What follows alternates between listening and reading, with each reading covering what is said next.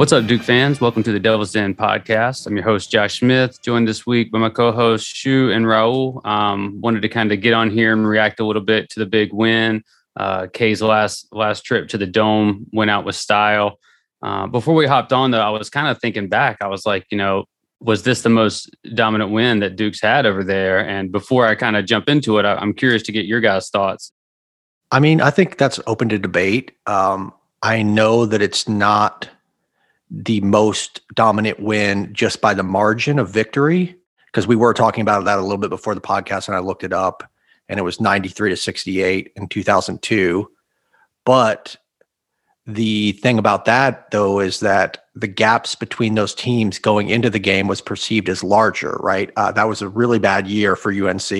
Was that the 8-20 year? Do you guys remember? Yeah, 2002 should have been. Yeah, that sounds right. Yep. Right. So everybody, and Duke was like number one on KenPom all year and really dominant defense. Yeah. Exactly. So kind of that was an expected blowout, sort of like the 82-50, in Cameron, of course, in 2010. That was an expected blowout. But this, KenPom only had us as a 3-point margin of victory going in, like we talked about on the last pod. So the way we kind of dismantled them maybe shouldn't have been surprising, given how they'd done against quad one teams. But at the same time, it surprised me. Apparently it didn't surprise Josh, though.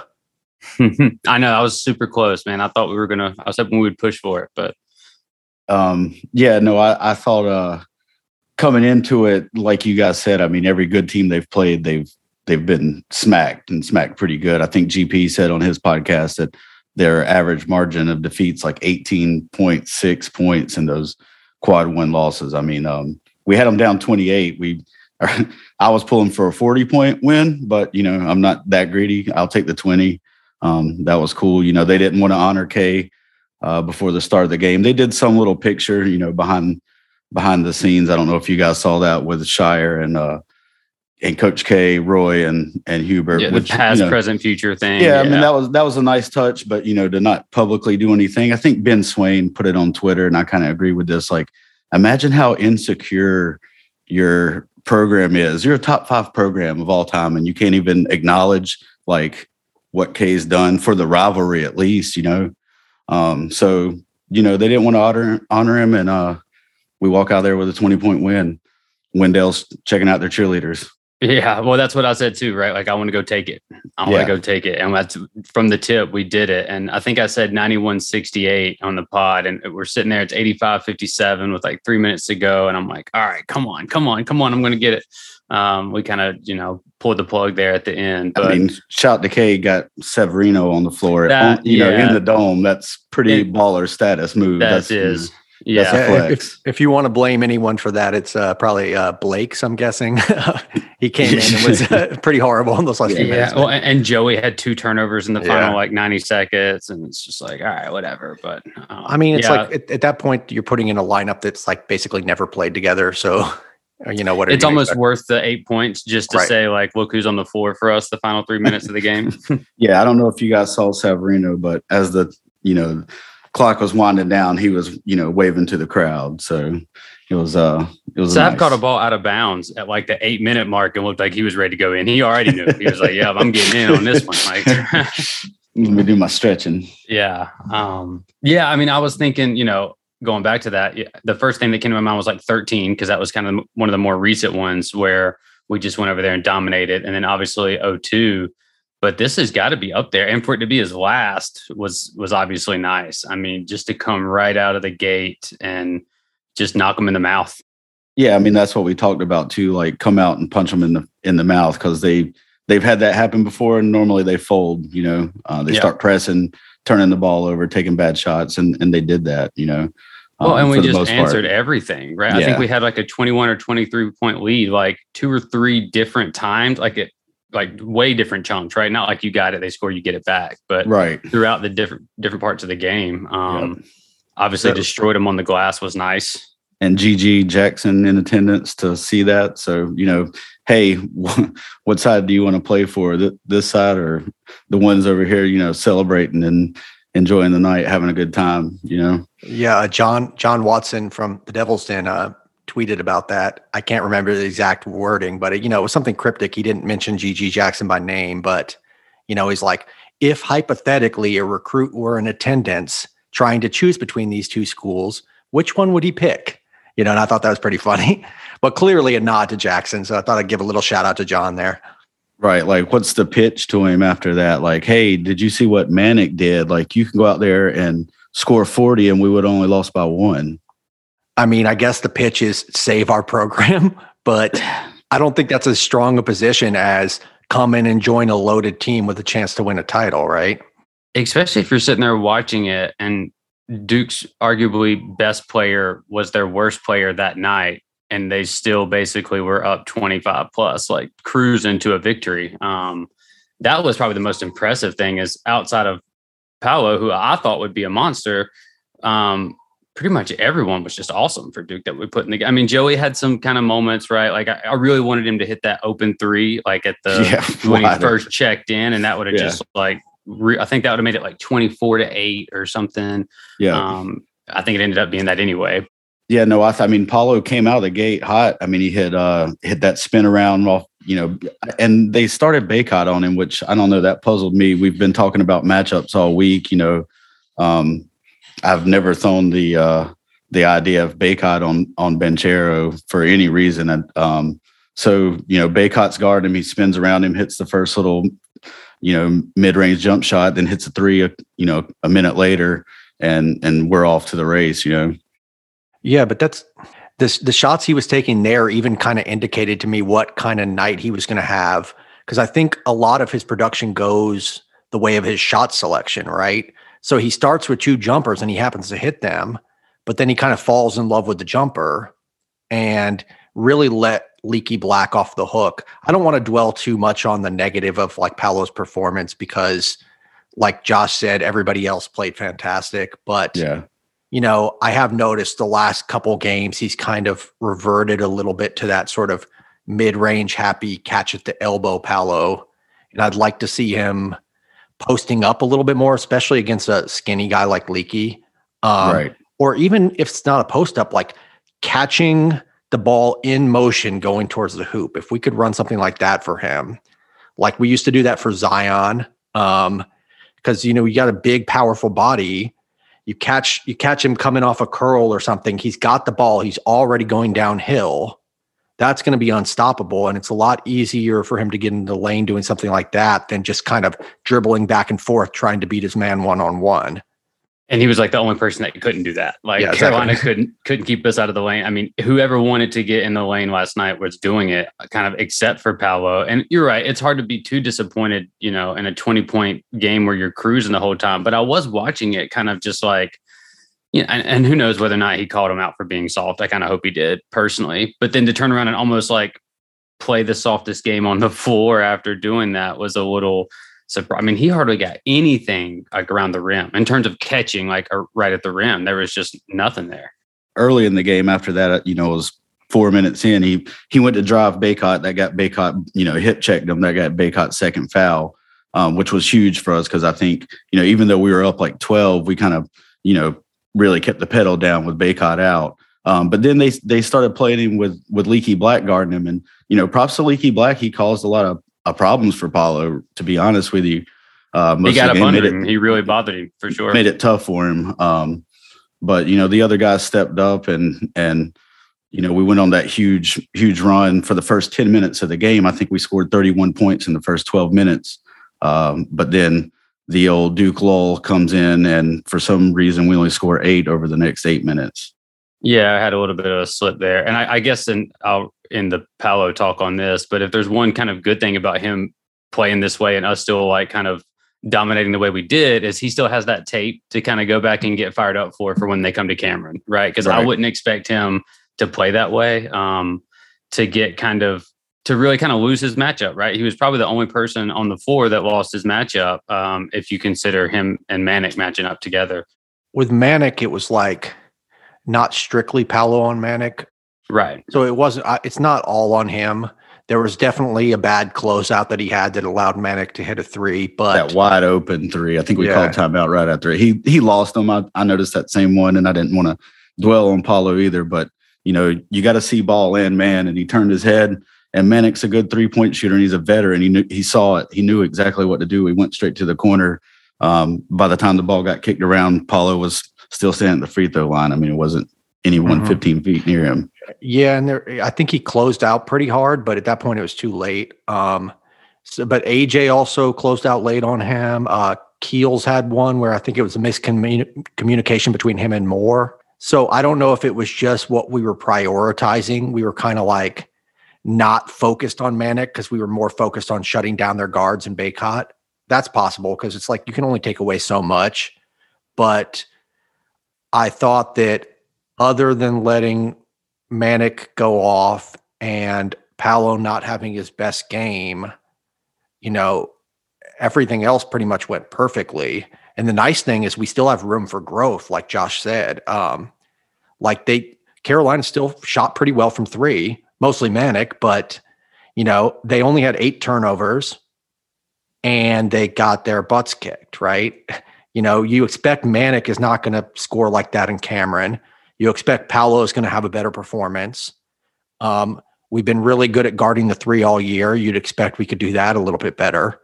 Now Carolina might improve on some things too. Like Baycott only had 5 rebounds. They scored terribly around the rim. I'd expect Baycott to maybe improve a little bit in the rematch, but at the same time, we could have won by more. And they look gassed too. And I haven't seen a Carolina team look gassed in probably my entire life, the way like Roy played and even Dean to an extent, but definitely with Roy of, 10 deep, regardless of who you got on the roster. I think Manic played the entire first half. And you could just tell he just was gassed. We just kind of ran him into the ground. I mean, Roy would be playing guys like Playtech. I mean, you can't tell me Dunn and Styles aren't better than where Playtech was, right? Like, I mean, they can at least give you, and I think a lot of Carolina fans are upset with that too. Like, hey, you got these guys for a reason. We brought them in here, put them on the floor. They can't do any worse than what our starters are doing. And you're right, Manic was gassed. I mean, the start of the second half, they had him on AJ, and it was an 11-point halftime lead. And then AJ just goes on a 10-0 tear by himself to start the second half, and that puts the game away again. I don't think they ever got it closer to 16 after that. Yeah, AJ just went off, really torched Manic too. But shouts to Manic. I was kind of giving him hell a little bit in the game thread, but I mean, he kept him in it. He played his ass off, dude. Like he was out there like hustling and trying to get back. I mean, he wanted it. The other guys didn't really. I mean, Love was a train wreck. That was the best part of the game, probably to me, after he torches us last year to just come out, and we were in his head from the get-go. I mean, Moore in particular was amazing on him, I thought. Just making it hard for him to dribble, catch, whatever. And then Mark around the rim, he only had 2 blocks, but how many airball layups did they have? Yep. I was just about to say so many floaters and just he had Love threw one over the backboard, when Mark came around. So Manic did something kind of similar too on that that was on Paulo, but he just kind of flipped it up. But going back to Mark earlier, Mark played incredible defense on Baycott. I think Baycott scored on Mark that very first possession. He went around him for a layup. Didn't score on him after that. I think it was like 1 for 6 against him going in the post. And some of those shots he threw up didn't even draw iron. Like Mark really bothered him, which, helped us out. Like you guys said, you can't shut everybody down, but maybe that was the game plan, was to limit Baycott, limit Love. And we did that beautifully. Well, and Mark played strong, probably one of the strongest games that he's played at Duke, because we were talking on the last podcast about how Baycott's going to want to try to get in his body, and that's not really what Mark wants. But Mark was, he was moving dudes around. He only got, I think, 6 rebounds, but like they were big rebounds. I think he had 2 and 1s, got the second foul or the first foul on Baycott, I guess. And then that one on Manic once they had closed it to 16. Well, I thought, he could have ended up with more rebounds, but we were gang rebounding so well. Like when Mark was, contesting a shot, somebody was always coming in behind him, multiple players, in fact, to, make sure we got the defensive rebound. And that showed up in the box score where, 41-25, I think, in the rebounding advantage, something like that. They had 6 offensive rebounds, which might be the lowest we've allowed. It's been a long time, maybe the season. Yeah. They're not quite the rebounding team they have been, but at the same time, they're still a great defensive rebounding team. And they're not horrible on the offensive glass. So to out rebound Carolina by, 16 or whatever, when that's always been our issue with them, every game we see this, right? Even close games, even games we win. I believe there was one in Cameron where they had 50 more rebounds than us, and we lost the game by 3. It was 2016. But just think about that, 50 more rebounds somehow. Wow. And to compare that to this, where they had 24 total rebounds, it's just such a pleasant change. Coming back to Mark, though, I think we talked about this last night after the game ended.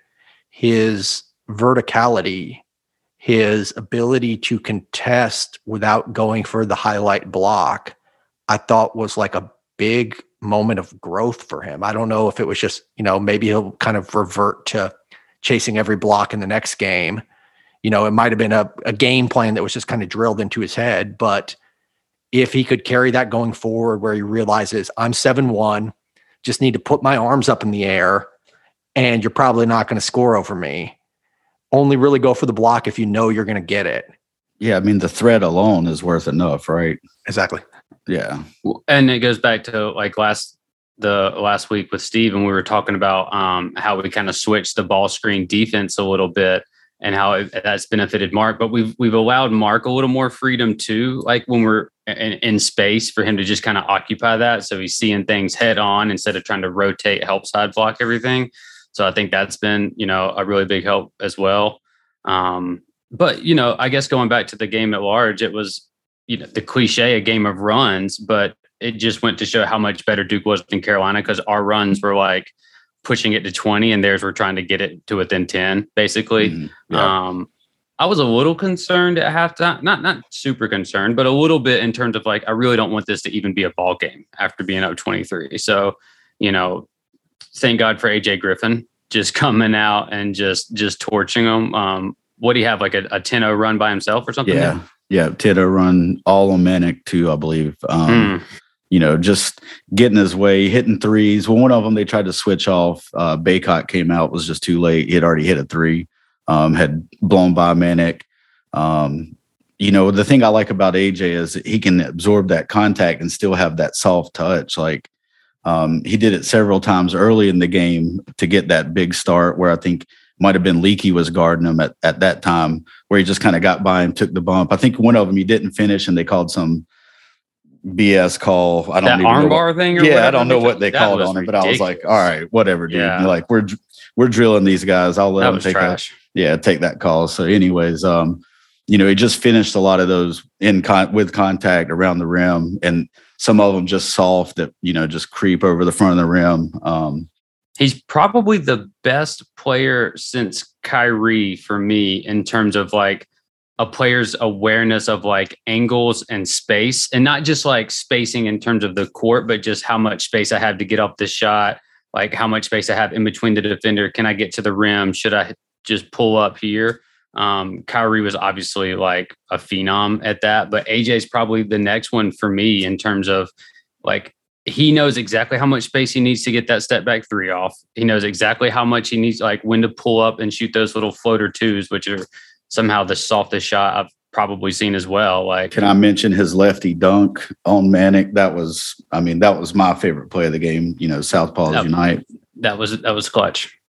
Yeah. It's weird that you brought up Kyrie, because I was actually thinking of the comparison more in the soft touch and how many shots bounce off the rim a couple times and drop in.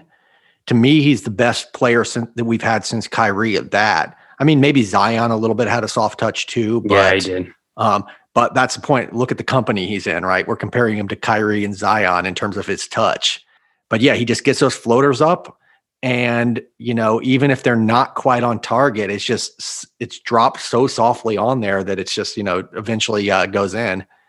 And compare that to Keels, right? What we've been talking all year about with Keels, how he shoots it so hard and like so direct. There's no room there, whereas AJ has so much room for error. The other thing that impressed me, and I think we've only really seen this in the Wake Forest game other than this one, was how well he kind of probed once he got into the lane, right? His kind of change of direction, his shiftiness, his change of speed. I was actually kind of mentally comparing it to, obviously he's nowhere near the player this guy is, but I was mentally comparing it to Doncic. Like the way that he's not blindingly fast, he just kind of dances back and forth, gets around somebody, kind of gets him on his hip, slows down, speeds up, goes, makes a quick lateral movement. But yeah, just the craft there was really impressive. And it was nice to see him, doing more than shooting threes, because even though he's a 50% 3-point shooter, and we've talked about wanting him to take a lot of them, still it really opens up his game if he can actually get to the rim. Especially when they're closing out. Every time like Manic tried to close out on him, he was just killing him off the bounce. But I guess, before we've kind of hit on all the major players here. So if you had to choose your player for the game, who you got? I mean, it's got to be AJ, right? It's career high. Freshman, 18 years old, walks into the Dean Dome. I think was he the fourth highest freshman scorer against Carolina? So yeah, you had RJ, Zion. I think Austin had 28 or 29 in the Dome. Yeah.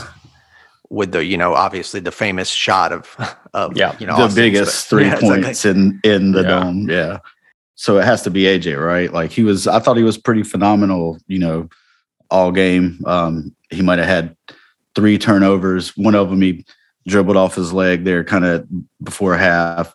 One of them was he tried to throw a lob to Paulo, which he should have shot. He should have shot that 3. He knew he should have shot it. You're on a 10-0 run, bro. Shoot that ball. Yeah, come on. Yeah.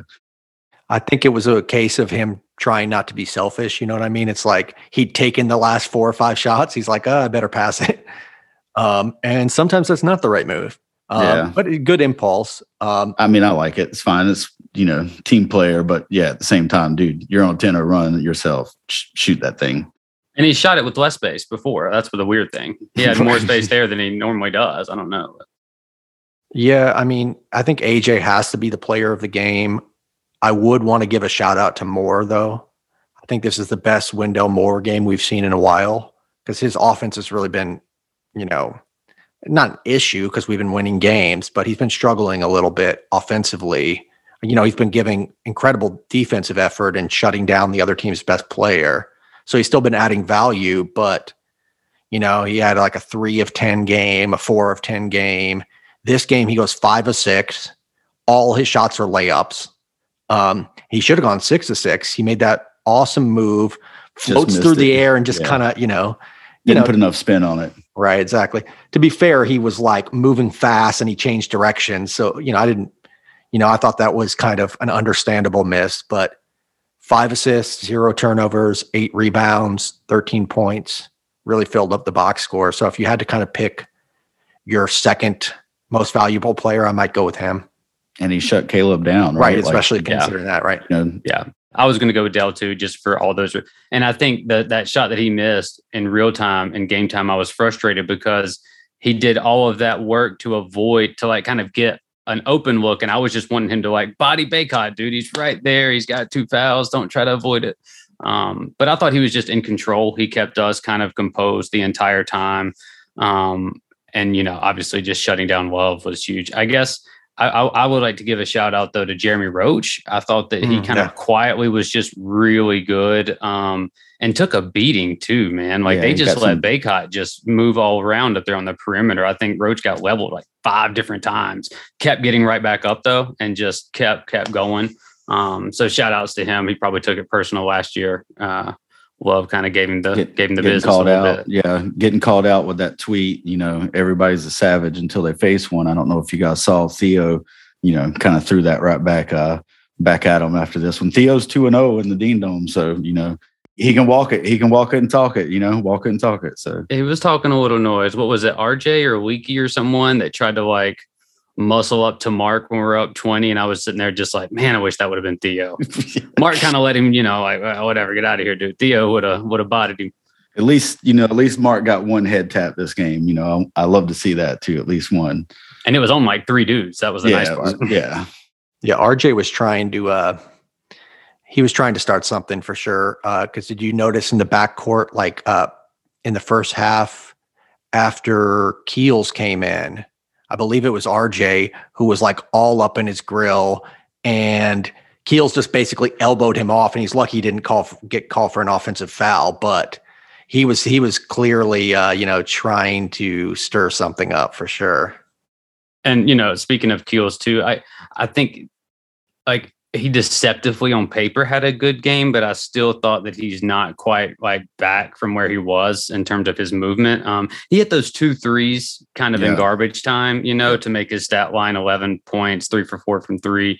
But it was 5 points prior to that. He wasn't really doing a whole lot. Had some nice passes. That like layoff that he had to Theo was nice. Yep. Yeah. I thought he was much better in the second half than the first. Yes. Because when he came in the first, that's when Carolina goes on their run. And part of it was he took a bad 3. He had the 10-second violation. He stepped on the baseline. So there was definitely a little rust or nerves or something there. But then once he settled in the second, I thought he was really good. Yeah, I thought the second half he played much better than he did in the first half. But, well, I guess that's about all I got, unless you all guys got anything left for Carolina. If not, we'll jump into Virginia. I mean, you guys know I like interact with a lot of Carolina fans on the daily. So, for a couple months, this has been building up, everything that, Caleb loves to play against Duke. So I was, pretty giddy last night. I'm not going to lie. All night I was, going through the box score, seeing what everybody did. And fiending for content there every night too. Yeah. Especially after like a big win like that. I'm refreshing for press conferences or podcasts or like give me some kind of content. Just kind of more on a global perspective. This puts us really in command to win the ACC, and tying back to your, Carolina fan friends, right? They've been harping all season about how they're going to win the ACC regular season, right? And how Duke never does, and because it has been 12 years since we've won it outright. I think we tied once, but so I mean, now we've got we're one game. I guess it's technically half a game up from Notre Dame because we're 9-2, they're 9-3. However, we have the tiebreaker, so even if they move into the same record, we'll technically win the ACC. And they're definitely our biggest threat. Carolina was a big threat, but we kind of pushed them, we pushed them down in the standings a little bit there. So that was a nice added bonus, right? Getting to head into the ACC tournament with the 1 seed is something I care more about than winning the ACC regular season title. I'm doing air quotes right now because I don't think that's not a title, right? But it's not a real thing, but sure. Yeah, but it'd be nice to win it, and just having that 1 seed just gives you a natural advantage in the ACC tournament. So and sets us up for the real 1 seed that we want, right? I think that's exactly what the significance of the ACC regular season is the past decade. It didn't matter if we got that because we could still get the 1 seed because we played well at a conference and there was enough ranked teams within the conference that we would usually could make up for it. But for this year, I think it's going to be hand in hand. We need to win out. We need to finish this out, these next 9 games. And then I think we're right there in the 1 seed conversation again now. 5 in a row. Teams are losing all around us at the top. But so I guess we'll jump into Virginia. Before we do that, though, the one cool thing was last night was my daughter's first Duke UNC game. So that was pretty exciting. The wife it was her first night back to work too. So solo dadding it up, got a big dub. So that made staying up to 2:00 a little bit sweeter. Well, like I told you, every Duke UNC game from now on, you guys have to watch together. I mean, at least until she goes to college or whatever. But yeah. Good luck charm, clearly. Yeah, there you go. My best friend, it was his son's first as well, and he sent me a couple pictures, with him rocking some Duke gear and stuff. So it's pretty cool. Yeah, Shuff's first with Nina too. So shout out to Shuff. Yep. We got Virginia coming up next, and we've kind of talked about that a little bit. That this isn't the typical Virginia team. Nowhere near the level of just like talent or play that they have been the last several years. 83rd in KenPom, I believe. So just kind of hovering around that mediocre range. 2-4 in quad 1, which is more than Carolina can say, I guess. 3-3 in quad 2 games. Anything standing out from this game that we should kind of hit on or that stood out to you guys when you were looking at Virginia? I think they're actually 88th on KenPom, 83rd in offense, 92nd in defense.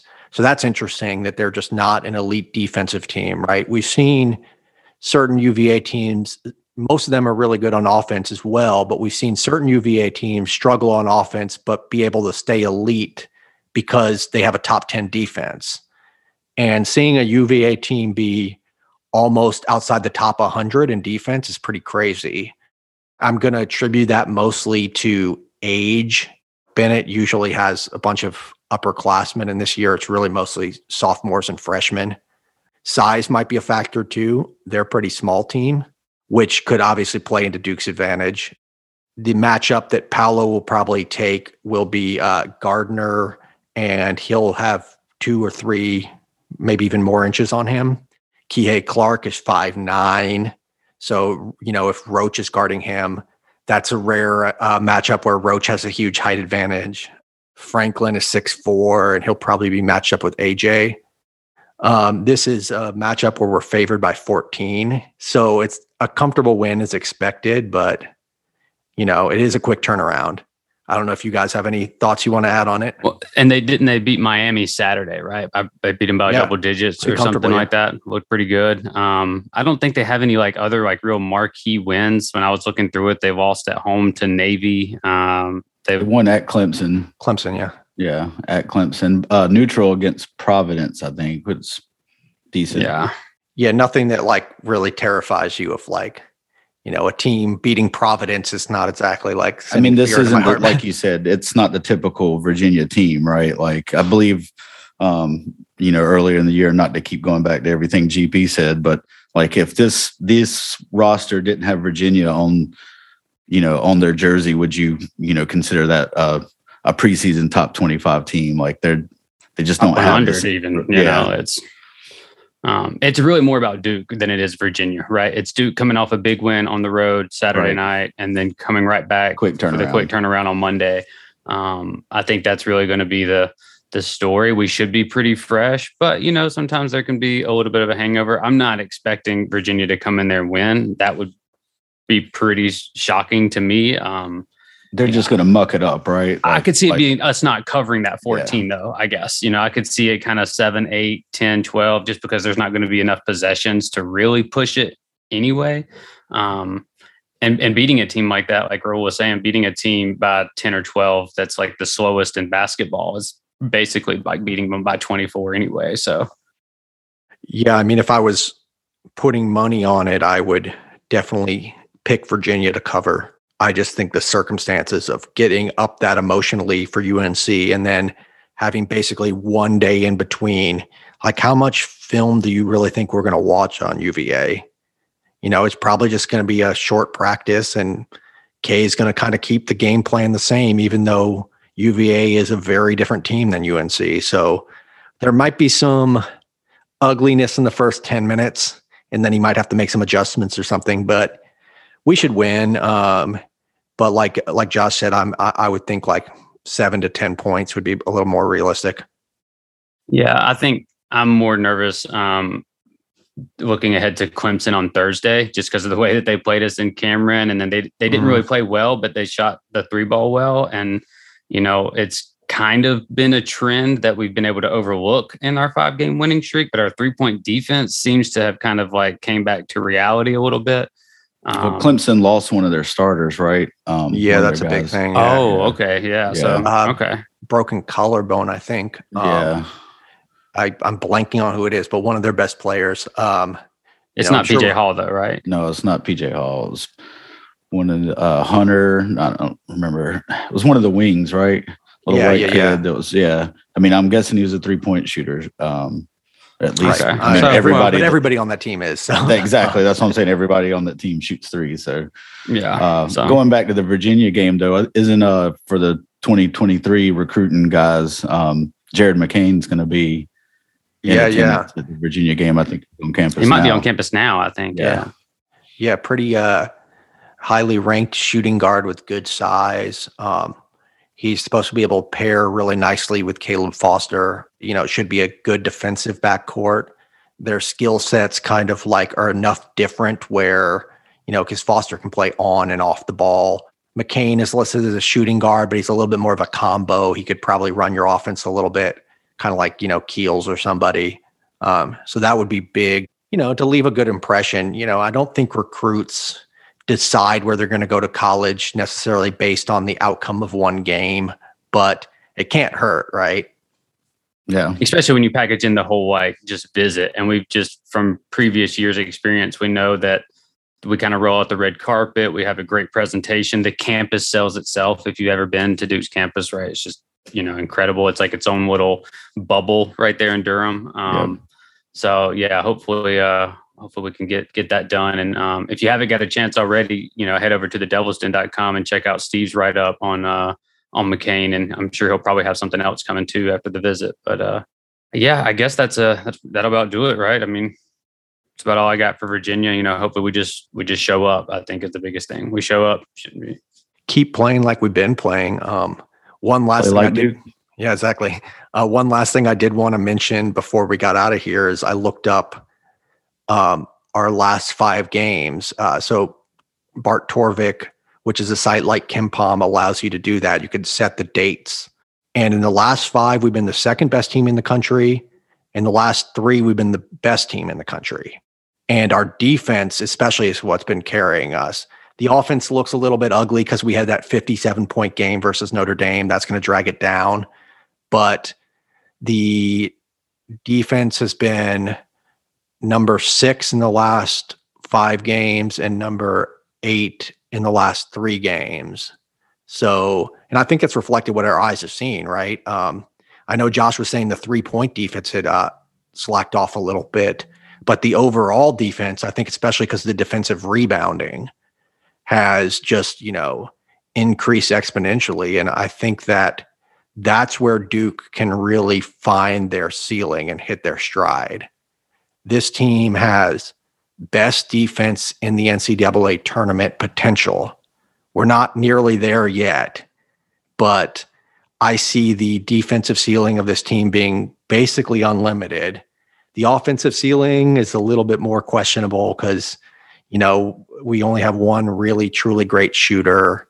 Paolo can, like we talked about, have questionable shot selection, and, Moore and Keels and can kind of come and go. But I think we need to keep playing like we've been playing and just, build on that defensive improvement.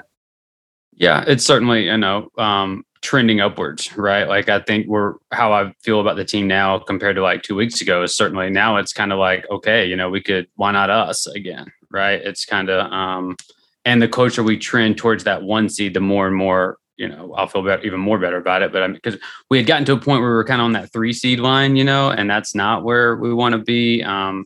Historically, really, for Duke, we kind of need the 1 if you want to go back and look at tournament success. But still got a ways off from that. We got 9 games left. My 18-2 pick still looking all right. I don't at this point though. I kind of don't.